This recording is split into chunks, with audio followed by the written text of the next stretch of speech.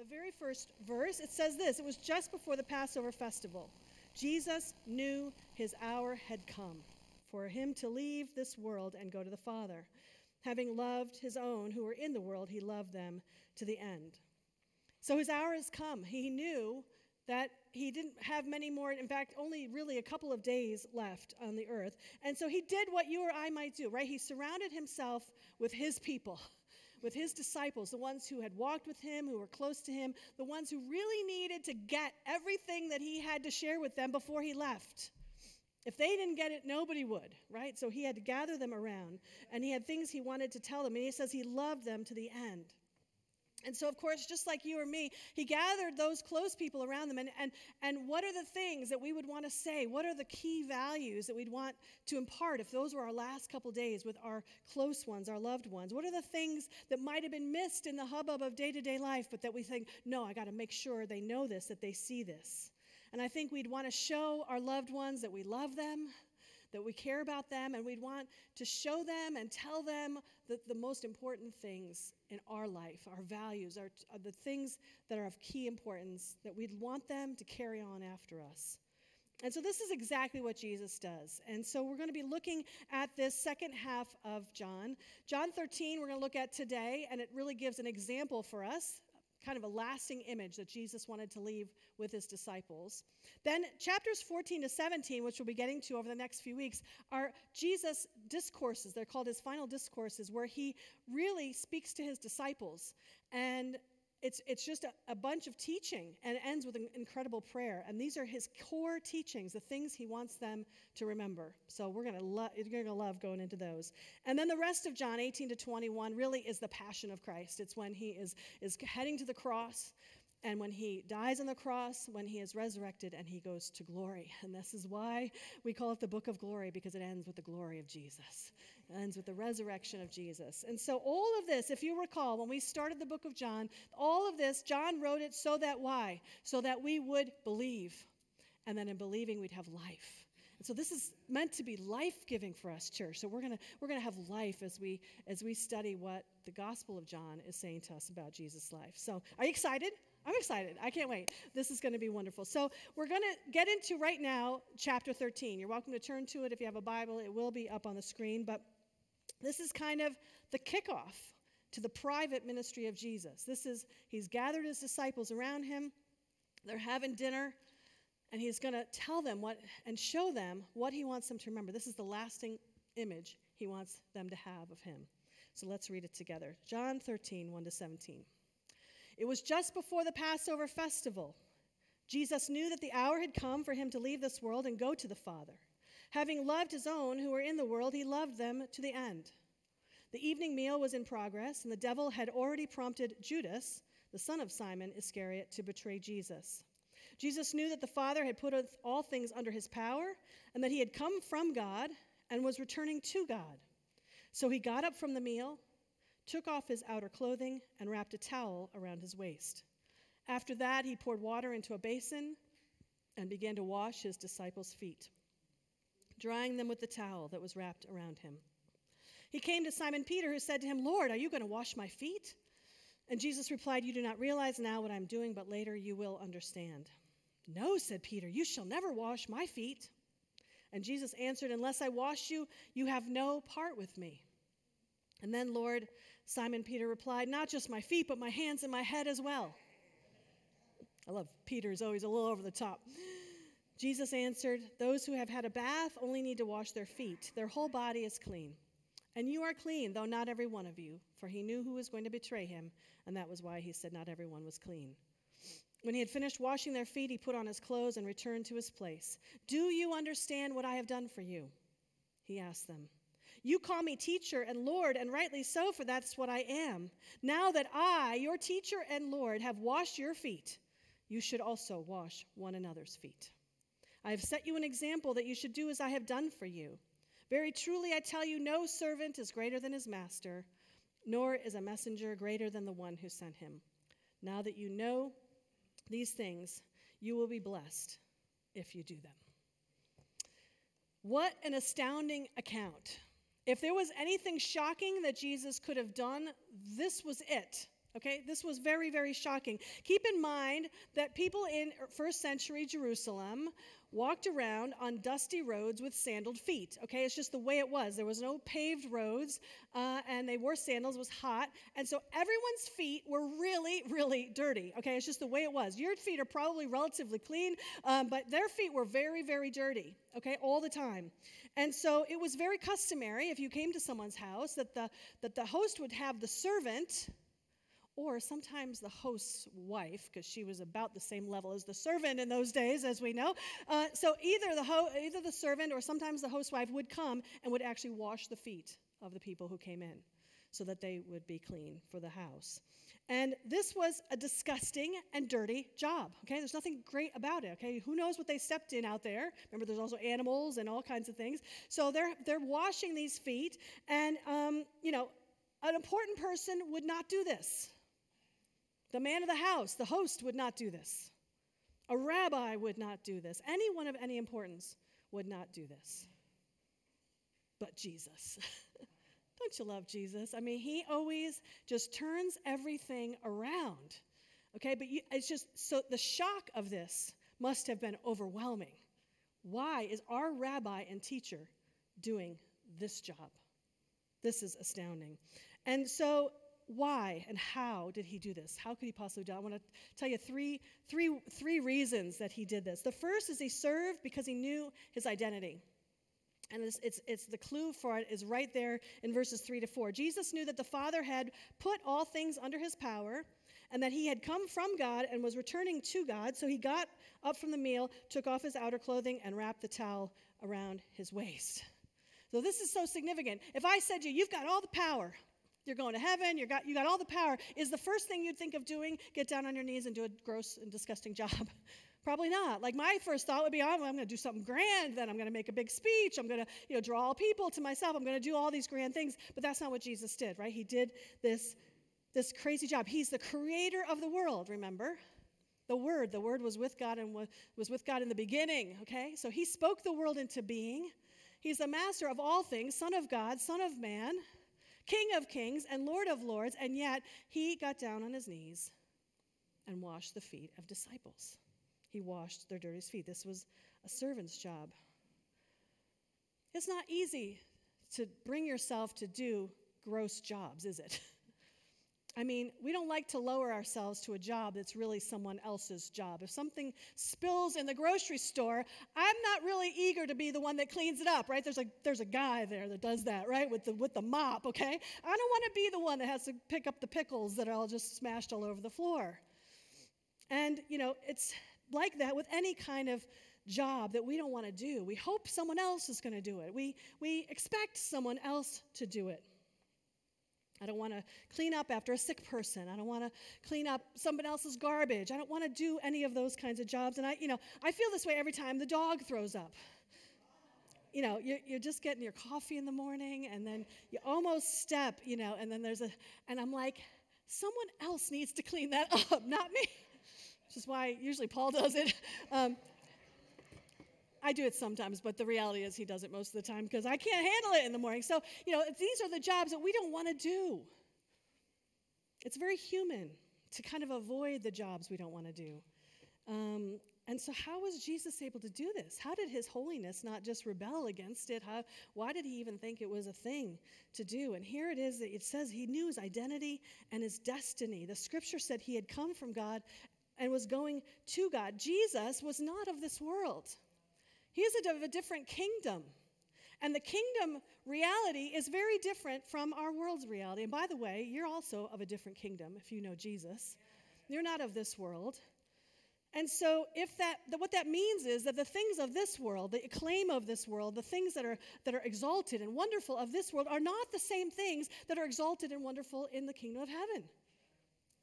So think about it. Maybe here on earth, maybe you're a CEO, or you're a millionaire, or you're a politician, got elected to office, or maybe you're just a master builder, or you're a great businessman or woman, or you're a leader in your community or in your organization. Maybe that's what you are. And if you are, awesome. Like, enjoy it, use it for good, but never ever forget that those titles have no meaning in the kingdom of God. No meaning at all. They mean absolutely nothing. It's a different kingdom with a different sensibility in a different way. This is why Jesus is always saying things like Matthew 19:30. He says, but many who are first will be last, and many who are last will be first. This is such a radical thought. It means the things we think would debase us here on earth actually may exalt us in heaven. The low things we may do here on earth are the things which will be exalted and praised in heaven. It's very reversed. It's very upside down for us. So Jesus knew this. His origin and his destiny was in the kingdom of heaven. And so he was showing his disciples this heavenly value, that to serve is glorious. To serve one another is a beautiful thing. It doesn't matter how messy it is or how gross it is. It's a glorious and beautiful thing to serve one another. And it's glorious in the kingdom of heaven. And he had confidence in who he was, so he didn't need to get a servant to do it or think it was going to make him any less to do it. No, nothing could make him any less. And by the way, nothing can make you any less either, because you're a child of God. So this is true of you and me. Your position in the kingdom of God is fixed. You're a child of heaven. And your worth is in him, not in what you do on this earth or the title you hold or whether you do the great jobs or the gross jobs. It doesn't matter, because you are a child of God. You're a king's kid, a heavenly resident. That's who you are. And so we may be the lowest of the low on earth, but we reign with Jesus in heaven. Amen? Amen. Amen. So Jesus knew his position. The Father had put all things under his power. He didn't need to prove anything to anyone else. He didn't need to exalt himself, because he knew God would do the exalting, and same goes for us. That we don't need to exalt ourselves, that Jesus will do it. We don't need to prove anything. So that's the first thing, that Jesus knew his identity. Do you know your identity this morning? Do you know that you are a child of God? Have you received him in your heart by faith and know that you've been adopted into his kingdom? And so now your kingdom values are different than the world's. And that's freeing. It's wonderful, because we can do anything here, and God will be with us. So let's move on. Jesus also did this service as an example for us. He makes this very clear. If you will ask the question, why would he do this? It's crystal clear in the scripture, which is always nice. Everything's not always crystal clear in the scripture, but it's nice when it is. And so he says to them, do you understand what I've done? Okay, so they're all amazed. He's down there washing their feet. And he says this in verses 14 and 15. Now that I, your Lord and teacher, have washed your feet, you also should wash one another's feet. I have set you an example that you should do as I have done for you. Again, this was an astounding ask. Okay, this was completely outside of anyone's comfort zone. Now, we don't really get that because, you've probably all been to a foot washing service, right? And so you do this thing. It's a little awkward because we don't really uncover our feet for one another. We don't do that in this culture. But, churches love to do it, so we do foot washing. But it's not really very gross because most of you have showered, and so, it's okay, right?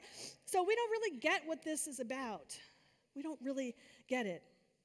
But this was a clear power situation. You were the lowest if you wash someone's feet.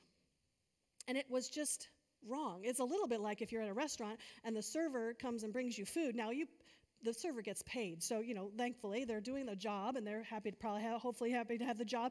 But, it would be weird if you got up and said, here, let me serve the tables for you.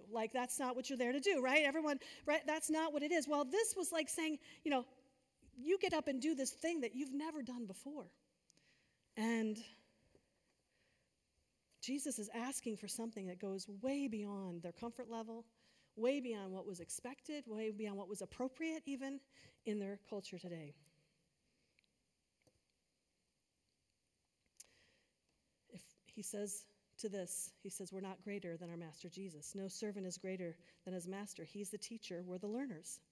So he makes it clear that we're meant to do what may sometimes be uncomfortable, maybe outside the realm of the normal, maybe outside of what normal people would do or would be expected of us. This is radical and convicting.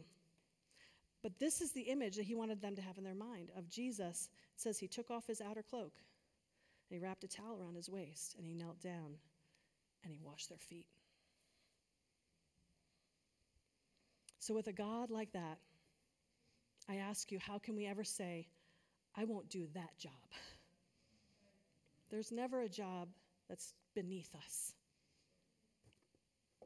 Also, how dare we say, I can't serve that person. See, most of y'all are really nice people, and so we do serve people, but it's really, we don't really like to serve certain people because they're harder to serve, right? They're cranky, or they don't really appreciate it, or they ask too much, or so we sometimes feel like I'll serve some people, but not other people. Do you realize that Jesus got down on his feet and he washed the feet of Judas Iscariot? Judas is the one who betrayed him to death. And Jesus knew that was happening, and yet Jesus still got on his feet, down on his knees, and washed his feet. There's no one we can't serve. There's no one we can't serve. And with a God like that, how can we ever say, well, that person doesn't deserve my service? The disciples didn't deserve it either. Judas certainly didn't. Even Peter recognized this, right? Peter's like, no, you shall never wash my feet, right? I mean, he knew that he was unworthy of it. Here's what I find funny about that. You don't see Peter then saying, Lord, let me wash your feet instead. That would have been a normal reaction, right? I mean, if he really felt Jesus was Lord and that he was not worthy, but Jesus was worthy, the right response would have been, no, you must not do that. Let me do it for you instead. No, Peter's not doing that. He's like, I don't wash feet.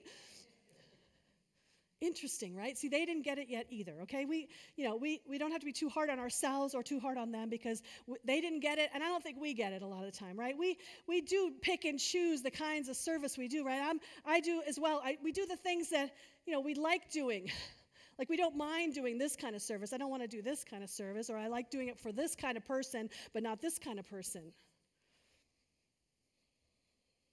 Yeah, under certain situations. I always think about, I don't mind doing a crummy job, but it's kind of nice if someone notices I did it. Is anybody like that? Like, you're kind of hoping somebody will walk by while you're doing the gross job and like, oh, thank you for doing that. Paul, I sometimes take the garbage out. Paul usually does the garbage. I do other things. But, if I take out the garbage, I do feel compelled to be like, did you see I took out the garbage? Please tell me I'm not alone in this. We need the example of Jesus, don't we? That he just did what he did, confident in his identity, who he was, didn't need praise, didn't need acclaim. He did it for Judas, he did it for Peter, he did it for all the disciples, all with their mess, all with their weaknesses, all with their selfishness, and he still served them. What an example. And so here's the thing. I don't want us to walk away from this message saying, oh, well, then we should have a foot washing service. Like, let's do it. Like, let's plan one, okay?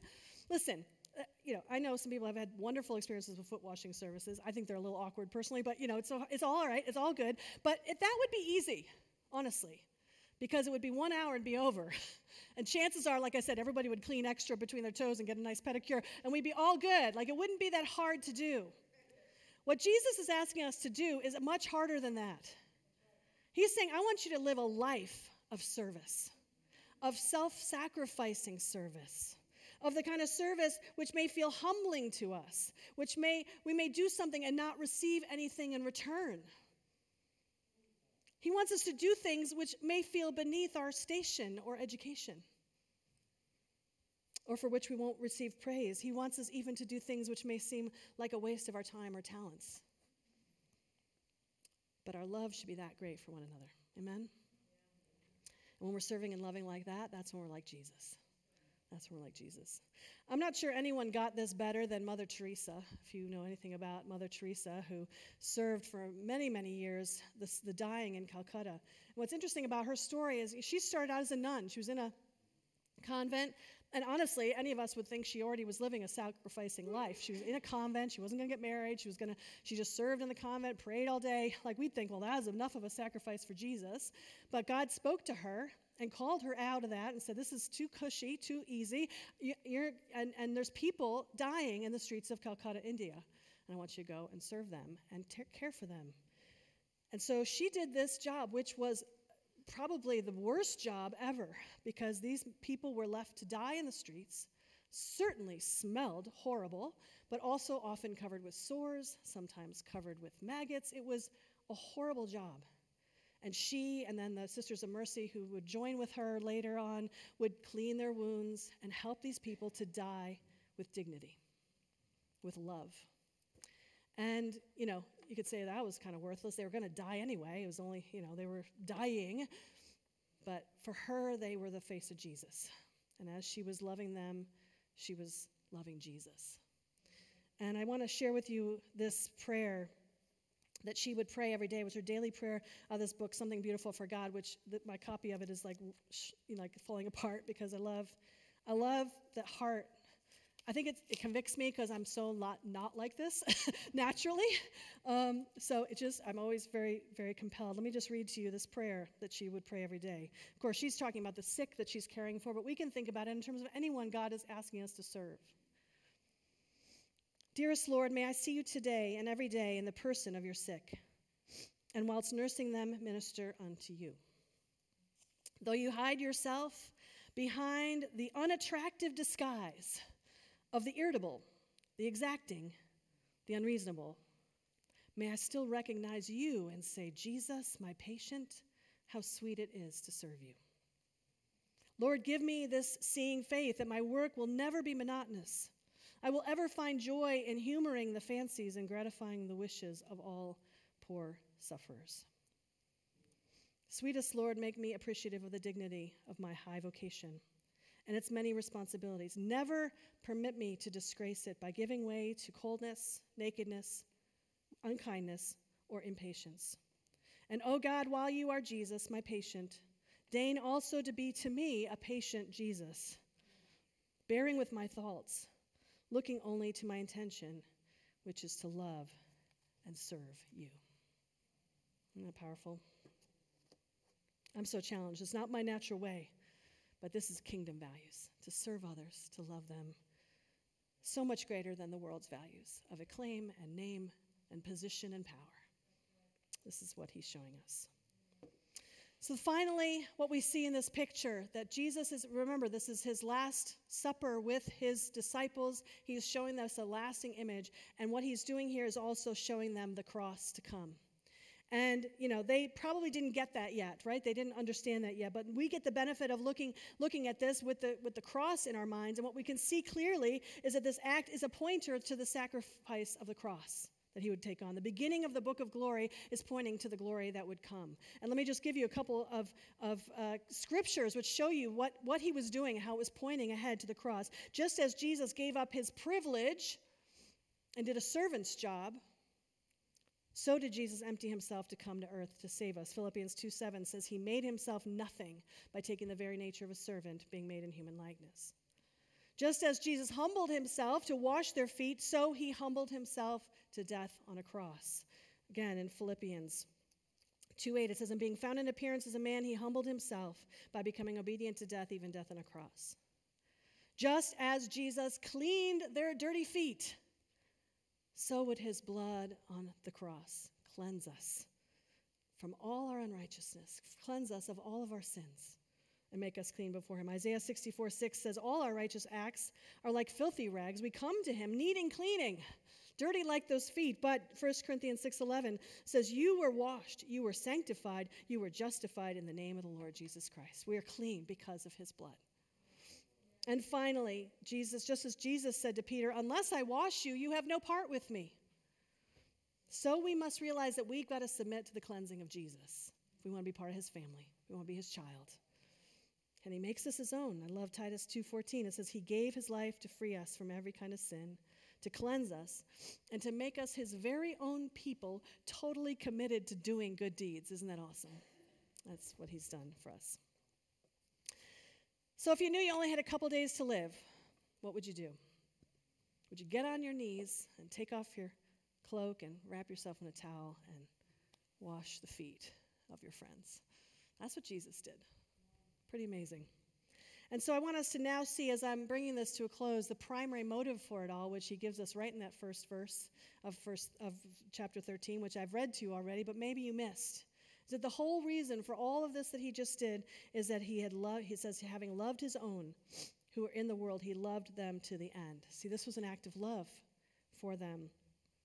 At the end of the day, the reason for the signs and wonders that he did in the first half of John, the reason for all the teaching that we're going to be exploring, the reason that he went on his march to the cross, the reason that he got down on his knees and washed the disciples' feet was because of love, because he loved you and me and wanted us to be in relationship with him, that he's always drawing us to himself to be more like him in our service and our love for others. And so this study of John is not a mental or intellectual exercise. Now, there's intellectual aspects to it, and there's history, and there's wonderful things we can learn. But at the end of the day, it's supposed to point us to Jesus and to realize his incredible love and to respond to it.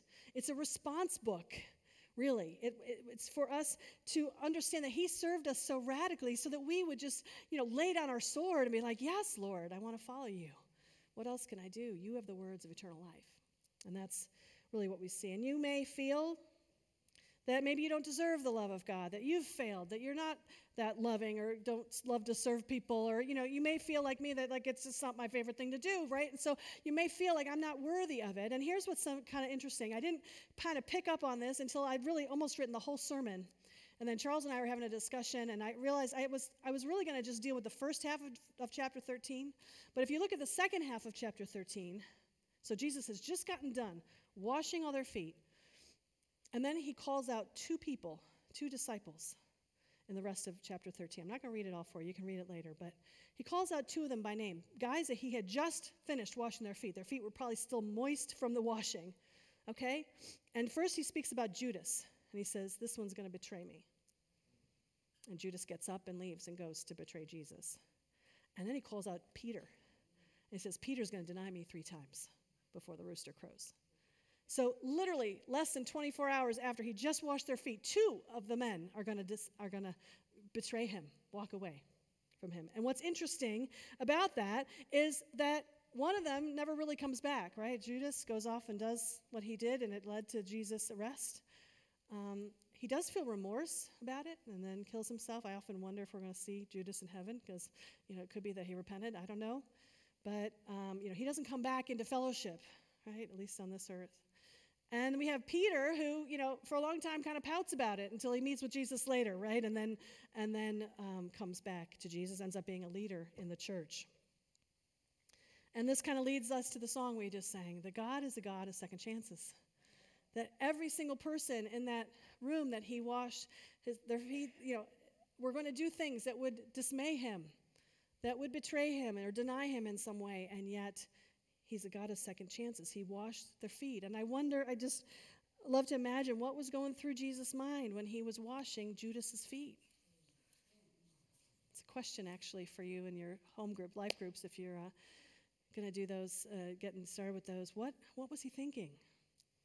What was he thinking as he's washing Peter's feet, knowing he's going to get up and, like a coward, just deny even knew him? I think it was just love. He just loved them no matter what they did. Knowing what they were going to do, he still loved them. He loved them to the end, it says, the scripture. So Jesus is calling to you and me.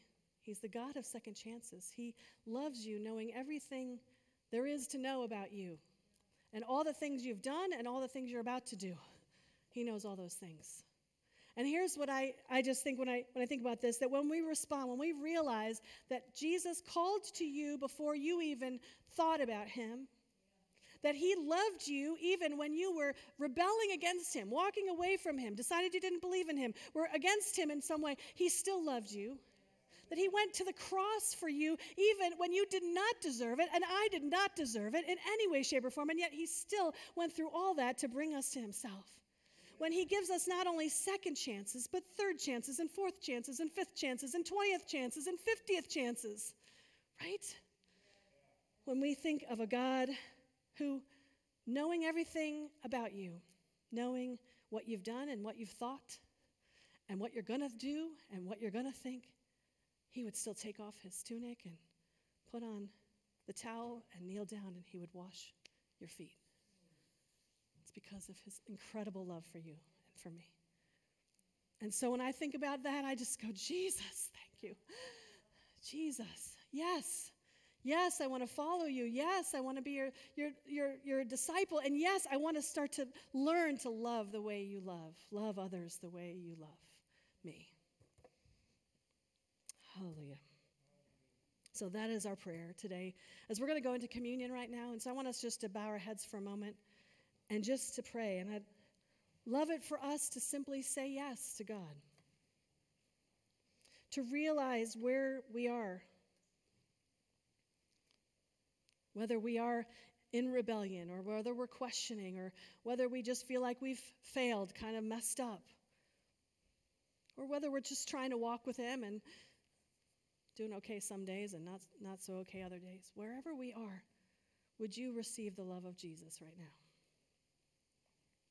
If you've never given your heart to him, this is a moment where you can say, Jesus, I want to follow you. Maybe for the first time, to really give myself to you. To be the person that you created me to be.